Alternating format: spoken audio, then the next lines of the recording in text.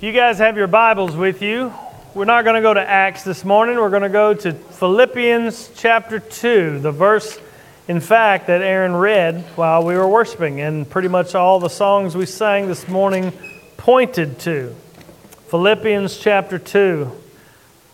In fact, for the next several weeks, we're going to take a break from our exposition of Acts and focus on the birth of Christ as we are moving toward Christmas. As Christmas approaches, I think it's fitting for us to remind ourselves of what we're celebrating. It's fitting to remember with awe and wonder what our God has done for us. And I hope today that when you leave here, we will be even more in awe and wonder of what our God has done for us in the gospel. I've often said, you've probably heard it if you've been here for any length of time at all, I've often said from this pulpit, actually, that the gospel of our salvation, the gospel of Jesus Christ, is not just the baby steps of Christianity. It is the source. It is the center of our very lives as believers as we walk in this world. The gospel is our power for living. It is the hub around which everything else in our Christian lives turn.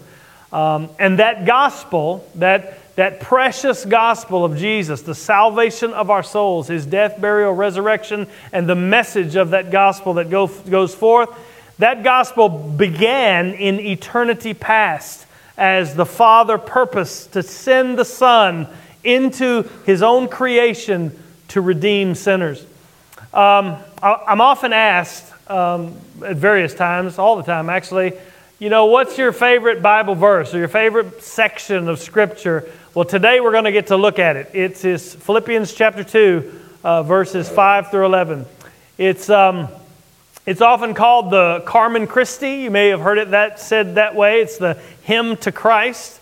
And it is one of the most profound and beautiful explanations of the gospel, in my opinion.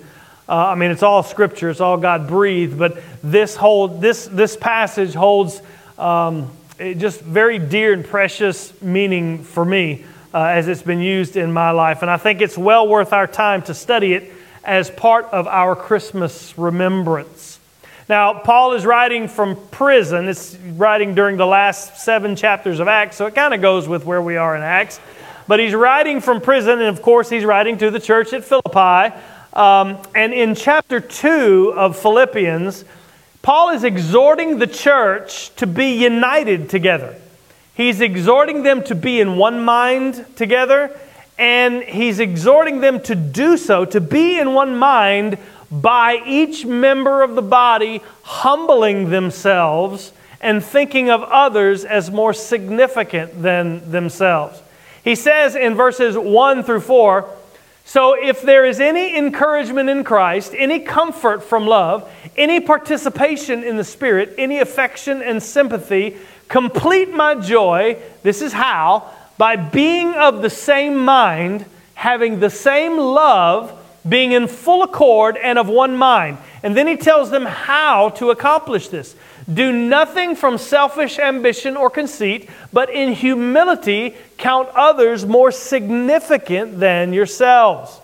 This is the mind that must pervade believers in the church of Jesus Christ."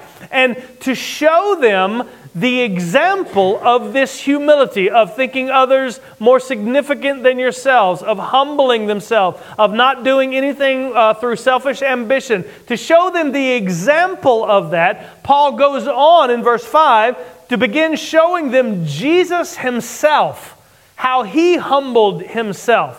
And that'll be our focus today. Verse 5 through 11 says, "Let each of you not look on your own interests, but also the interests of others." That was where we ended just a second ago. "Have this mind among yourselves, which is yours in Christ Jesus." Then begins to explain how this mind is in Christ. "Who," Christ Jesus, "who, though He was in the form of God, did not count equality with God a thing to be grasped, but emptied Himself, by taking the form of a servant, being born in the likeness of men. And being found in human form, He humbled Himself by becoming obedient to the point of death, even death on a cross. Therefore, because he emptied himself, because he humbled himself, therefore God, meaning God the Father, has highly exalted him and bestowed upon him the name that is above every name, so that at the name of Jesus, every knee should bow in heaven and on earth and under the earth, and every tongue confess that Jesus Christ is Lord, to the glory of the Father. This text is so rich and so full, and we are going to examine it with an eye toward the birth of Christ and the work of the gospel. But before we do, make sure that you understand the application that Paul intends here. Because this is what Jesus Christ has done. We, as the church, are to have the mind of Christ. Believers are to be like Christ in humbling themselves, counting others more significant than themselves, because this is what Jesus did. So what we're going to focus on is the latter part, what Jesus actually did, and understand that the application is that is what we are called to do, humble ourselves. This hymn to Christ, it doesn't begin at the birth of Christ in Bethlehem. It begins way before that, when the eternal Son emptied himself. It says, have this mind among yourselves. He's telling them to walk in humility. He says, this mind is yours in Christ Jesus, and then describes it. Jesus, who though he was in the form of God, did not count equality with God a thing to be grasped, but emptied himself by taking the form of a servant, being born in the likeness of men. First thing you need to understand, we all need to understand as we talk about Christmas and we celebrate Christmas, is that Jesus, the eternal God, the eternal Son, did not come into existence when he was born in Bethlehem. He is God from all eternity. The Bible shows us that there is only one God. But within the one being that is God, there are three equal and eternal persons. Now, that's a hard thing to comprehend because there is nothing like it in creation. You can't point to anything and say it's like that. When you start pointing at like the egg or time or water or that kind of stuff, when you start doing that, it always breaks down and it doesn't give the picture. There's nothing like it in creation. So let me try quickly to explain the difference between being and person. Okay? You ready? Say, I'm ready. All right, ready or not? This stool has being. You see it? It's actually a pretty heavy being. If I threw it across the room and it hit somebody, you would know firsthand just how much being this stool has. It exists. It's real. It has being. But there are no persons in this stool. It doesn't have personhood. It's not alive. You can yell at it. You can talk lovingly to it. I mean, we sit on it, so it doesn't care. It doesn't care. You'll get no response from it whatsoever. It doesn't have personhood. It has being, but no person. You, on the other hand, we as human beings, you're real. There you are. Okay? You have being as well. And in the one being that makes you a human being, there is one person. There exists one person in your being. That's the essence of who you are. Your personhood is the thing that doctors can't find with a scalpel or an MRI or a brain scan. You can't find that. That's who you are. It's the essence of who you are. If there is more than one person in your being, please come talk to me. We need to get you some help. But in the one being that is God, there are three equal and eternal persons. The Father, the Son, and the Holy Spirit. That means before there was anything created, before time, before space, before matter was created, when there were no trees, no air, no grass, no nothing, when there was nothing in existence except God, God has always been Father, Son, and Holy Spirit. The three persons of the triune God existed in love relationship with one another from eternity past. That's why the Bible says God is love. Even before there was a creation, God loved. God is love. So Jesus didn't come into existence when He was born in Bethlehem. He's always existed as God. He is the eternal Son of God. And Paul picks up this thought as he's showing humility in verse 5 of chapter 2 in Philippians. And he says, though Jesus was in the form of God, when it says form of God, it doesn't mean just the outward appearance. If you have a New International Version, it translates it being in the very nature of God. It's not just His appearance. He existed as God. So Jesus as God existed from all eternity, the Son of God. His divine nature and His glory was not something that He had to grasp for or hold tightly onto as if He couldn't let it go because He would be somehow lesser. But in the ultimate act of love, the eternal Son of God emptied Himself. But make sure that you don't stop reading there, because we immediately ask the question, what does it mean that He emptied Himself? Did He stop being God? Did He empty Himself of godhood or divinity or glory or lordship? What did He lose when it says He emptied Himself? He didn't lose anything. The text tells us how He emptied Himself. You see it? Verse 7. He emptied Himself not by giving something away, but by adding something to Himself. He emptied Himself by taking the form of a servant, being born in the likeness of men. By taking the form of a servant, by being born in the likeness of men, He did not forfeit His godhood or His divine nature. He veiled it in the nature of a human being. He took upon His divine nature, the nature of a man, and entered into His own creation. That's what we celebrate when we celebrate Christmas. The eternal God, Yahweh of the Old Testament, the one and only Lord, took on the nature of man to be born as a baby in Bethlehem to ultimately save mankind. And make sure that you see this, because we often miss it. Jesus, the eternal Son, in verse 7, emptied Himself. You see it? He emptied Himself by taking the form of a servant, being born in the likeness of men.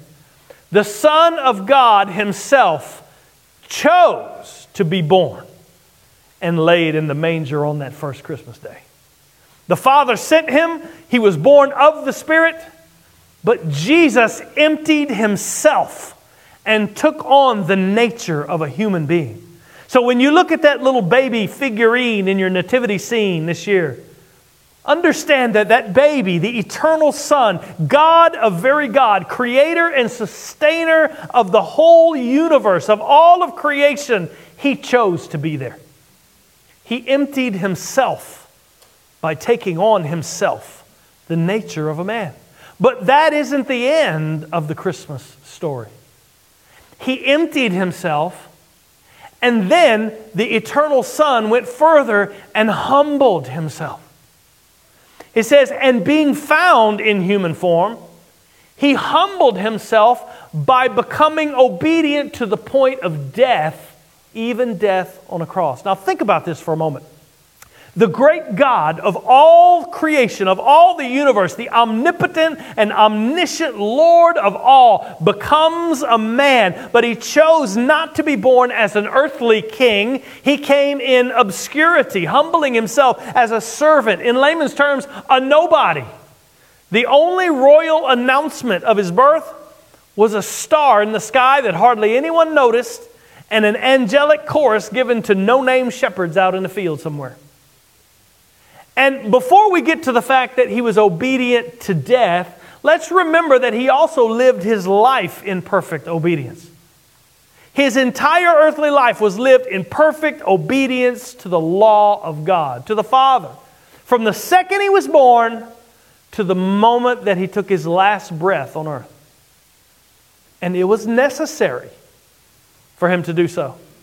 You see, to be right with God requires living perfectly, according to the law of God. Good won't do it. Doing better won't do it. It requires perfection. Absolute. From the day that you're born to the day that you die. Absolute perfection. God is perfect in His justice, and He's perfect in His righteousness, and perfection without exception in every case, no matter what the circumstances, is what is required to be right before God.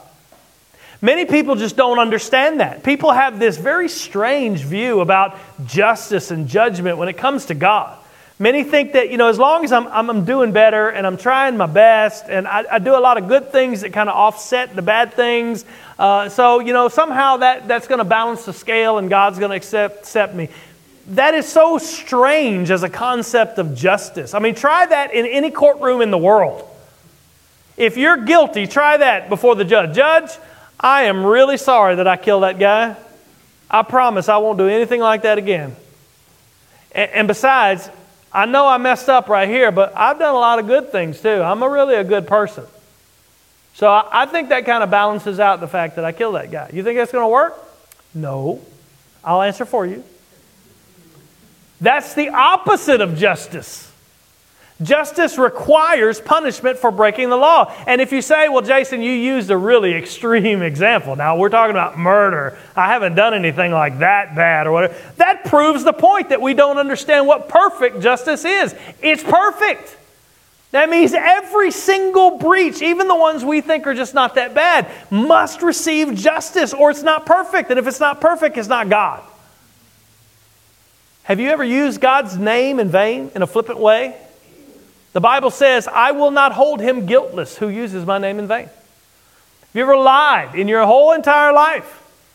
The Bible says every liar will have his part in the lake of fire. Have you ever lusted in your mind? Jesus said, those that look at others with lust, you've committed adultery in your heart. Perfect justice means that every single breach of God's law in word, in thought, and in deed deserves condemnation and wrath. And if God is perfect and God is God and He is just, it must come to pass or God would not be God. And doing better won't help. That's not how justice works. You must pay for what you've already done. But Jesus Christ, God and man, is the only one who has ever lived, never once breaking a command of God. And that means when He humbled Himself here in verse 8 by becoming obedient to the point of death, it wasn't because He Himself owed a death. The wages of sin is death. But He never sinned. So when He humbled Himself by becoming obedient to the point of death. He was paying the wage that others owe, and He was paying it willingly. Jesus had to die in the sense that it was the reason that He came. It was ordained before the foundation of the world. But there's also a sense in which He did not have to die. He didn't owe a death. He didn't owe anything. He had no sin. He didn't owe the wages of sin. But again, Jesus chose to lay down His life, to make Himself obedient to death, to take the place of those who were sinners. So that the just and holy and righteous God could justify sinners and still be a holy and righteous and perfect God. So when we celebrate the coming of Christ, celebrate the coming of the Savior on Christmas, it's not just the miracle of the incarnation, the Word made flesh. It's also with an eye to what His coming pointed to. It's a celebration of the cross. That He chose to take on human flesh and come and be born. And then He chose to make Himself obedient to death He didn't owe in my place. The punishment that you and I deserve, He took it upon Himself. It's the Father pouring out all of His divine wrath and condemnation for sin upon the only sinless and perfect one man, if you will, that ever existed, who chose to become a sacrificial substitute for those who are unable to be accepted by God. Jesus, the eternal Son, emptied Himself by becoming a man. And as a man, He humbled Himself further, becoming obedient to a death that He did not deserve for you. But even that is not the end of the Christmas story. The eternal Son of God is now, today, as we speak this morning, forever exalted. Now, this text says, therefore, make sure you don't miss that. Because He emptied Himself, became a man, because He humbled Himself, being obedient to death, therefore, because of these things, therefore God, meaning the Father, has highly exalted Him and bestowed upon Him the name that is above every name, so that at the name of Jesus, every knee should bow in heaven and on earth and under the earth, and every tongue confess that Jesus Christ is Lord, to the glory of God the Father. Now, at first glance, this can be kind of confusing. I mean, you just told us that Jesus has always been Lord and God. And He's always been worthy of all praise and honor. He is God, a very God from eternity past. So if Jesus existed in the form of God for all eternity, wasn't He exalted already before Bethlehem? What does it mean that because He emptied Himself and because He humbled Himself, therefore the God the Father exalted Him and gave Him this name above every name? Didn't He already have the name above every name? Short answer to that question is yes, of course He did. Follow me right here. This is saying that the eternal Son of God, God of all creation, took upon Himself the nature of man. He came into His creation as both God and man. He humbled Himself, becoming obedient to death as God and man. And the Father exalted Him to the highest glory as God and man. That's a whole lot bigger than you just reacted. The eternal Son has always borne the divine name, the name above every other name. He is Yahweh from eternity past, but now the Father has exalted Him to the throne of glory as not only God, a very God, but also as a man, as a human being. Today and for the rest of all eternity, Jesus will always be God and man. Do you see the ramifications of that?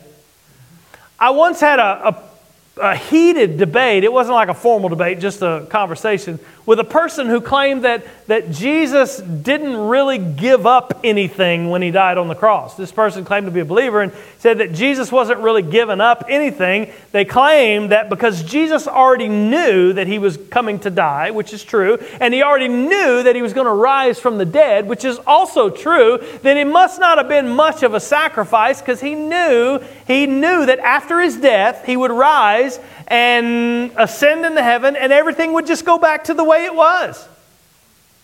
But that's the whole point. Everything didn't go back to the way it was. The Son of God took on the nature of a man and will now and forever, for all eternity, exist as both God and man. You don't think that's a sacrifice? You don't think that's an emptying? You don't think that's a humbling of Himself? When Jesus took upon Himself man's nature to be born in Bethlehem, He would forevermore bear that nature. So after Jesus rose from the dead, on the day that He ascended into heaven as both God and man, something happened that had never happened before in all of eternity. As the gates of God's throne room opened up, a man, a human being, walked through the corridor of eternity and sat down in righteousness at the right hand of the Father. And today, a real human being sits enthroned in glory, exalted by the just and holy, righteous God, and He is interceding for His people. Oh, come, let us adore Him indeed. The eternal Son, the second person of the Trinity, who existed in love relationship with the Father and the Spirit from all eternity, He left the splendor of glory. He left His position in glory, not ceasing to be God, but left His position by taking on the nature of a man. He came into His own creation, becoming human.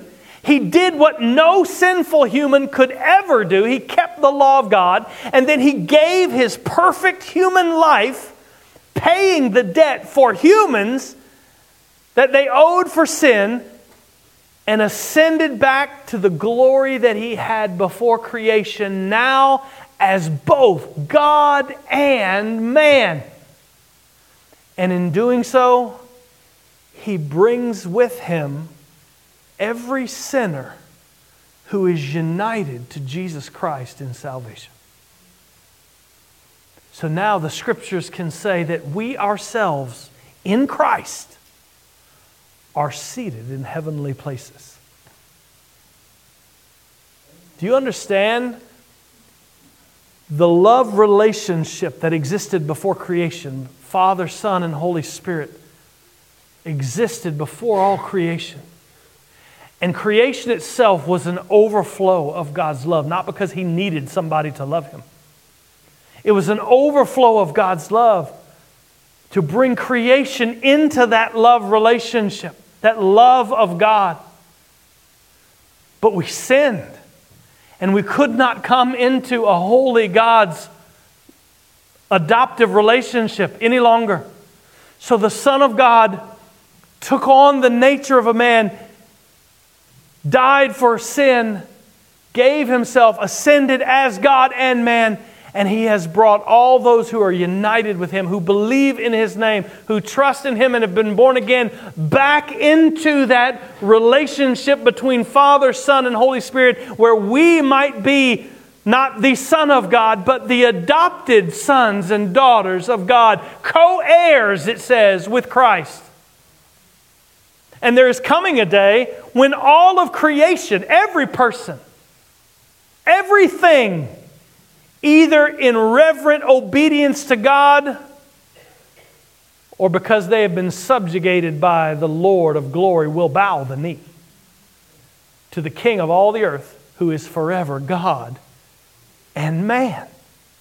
In verse 10, quickly, where he says, the name of Jesus, every knee should bow in heaven and on earth and under the earth, and every tongue confess that Jesus is Lord. Paul is actually quoting a passage from Isaiah 45. It's good for you to write that in your Bible next. So when the Jehovah's Witnesses come and tell you Jesus is not God, say, wait a minute. God says in Isaiah 45, every knee's going to bow to me, and Paul applies it to Jesus. In this passage in Isaiah 45, it says this. God is speaking. He says, turn to me and be saved. All the ends of the earth, look, for I am God. Look at it. There is no other. There is no other God. By myself, he says, I have sworn, from my mouth has gone out in righteousness a word that shall not return. And here it is. To me, every knee shall bow, every tongue shall swear allegiance. You see what he's doing there? You see how it's accomplished?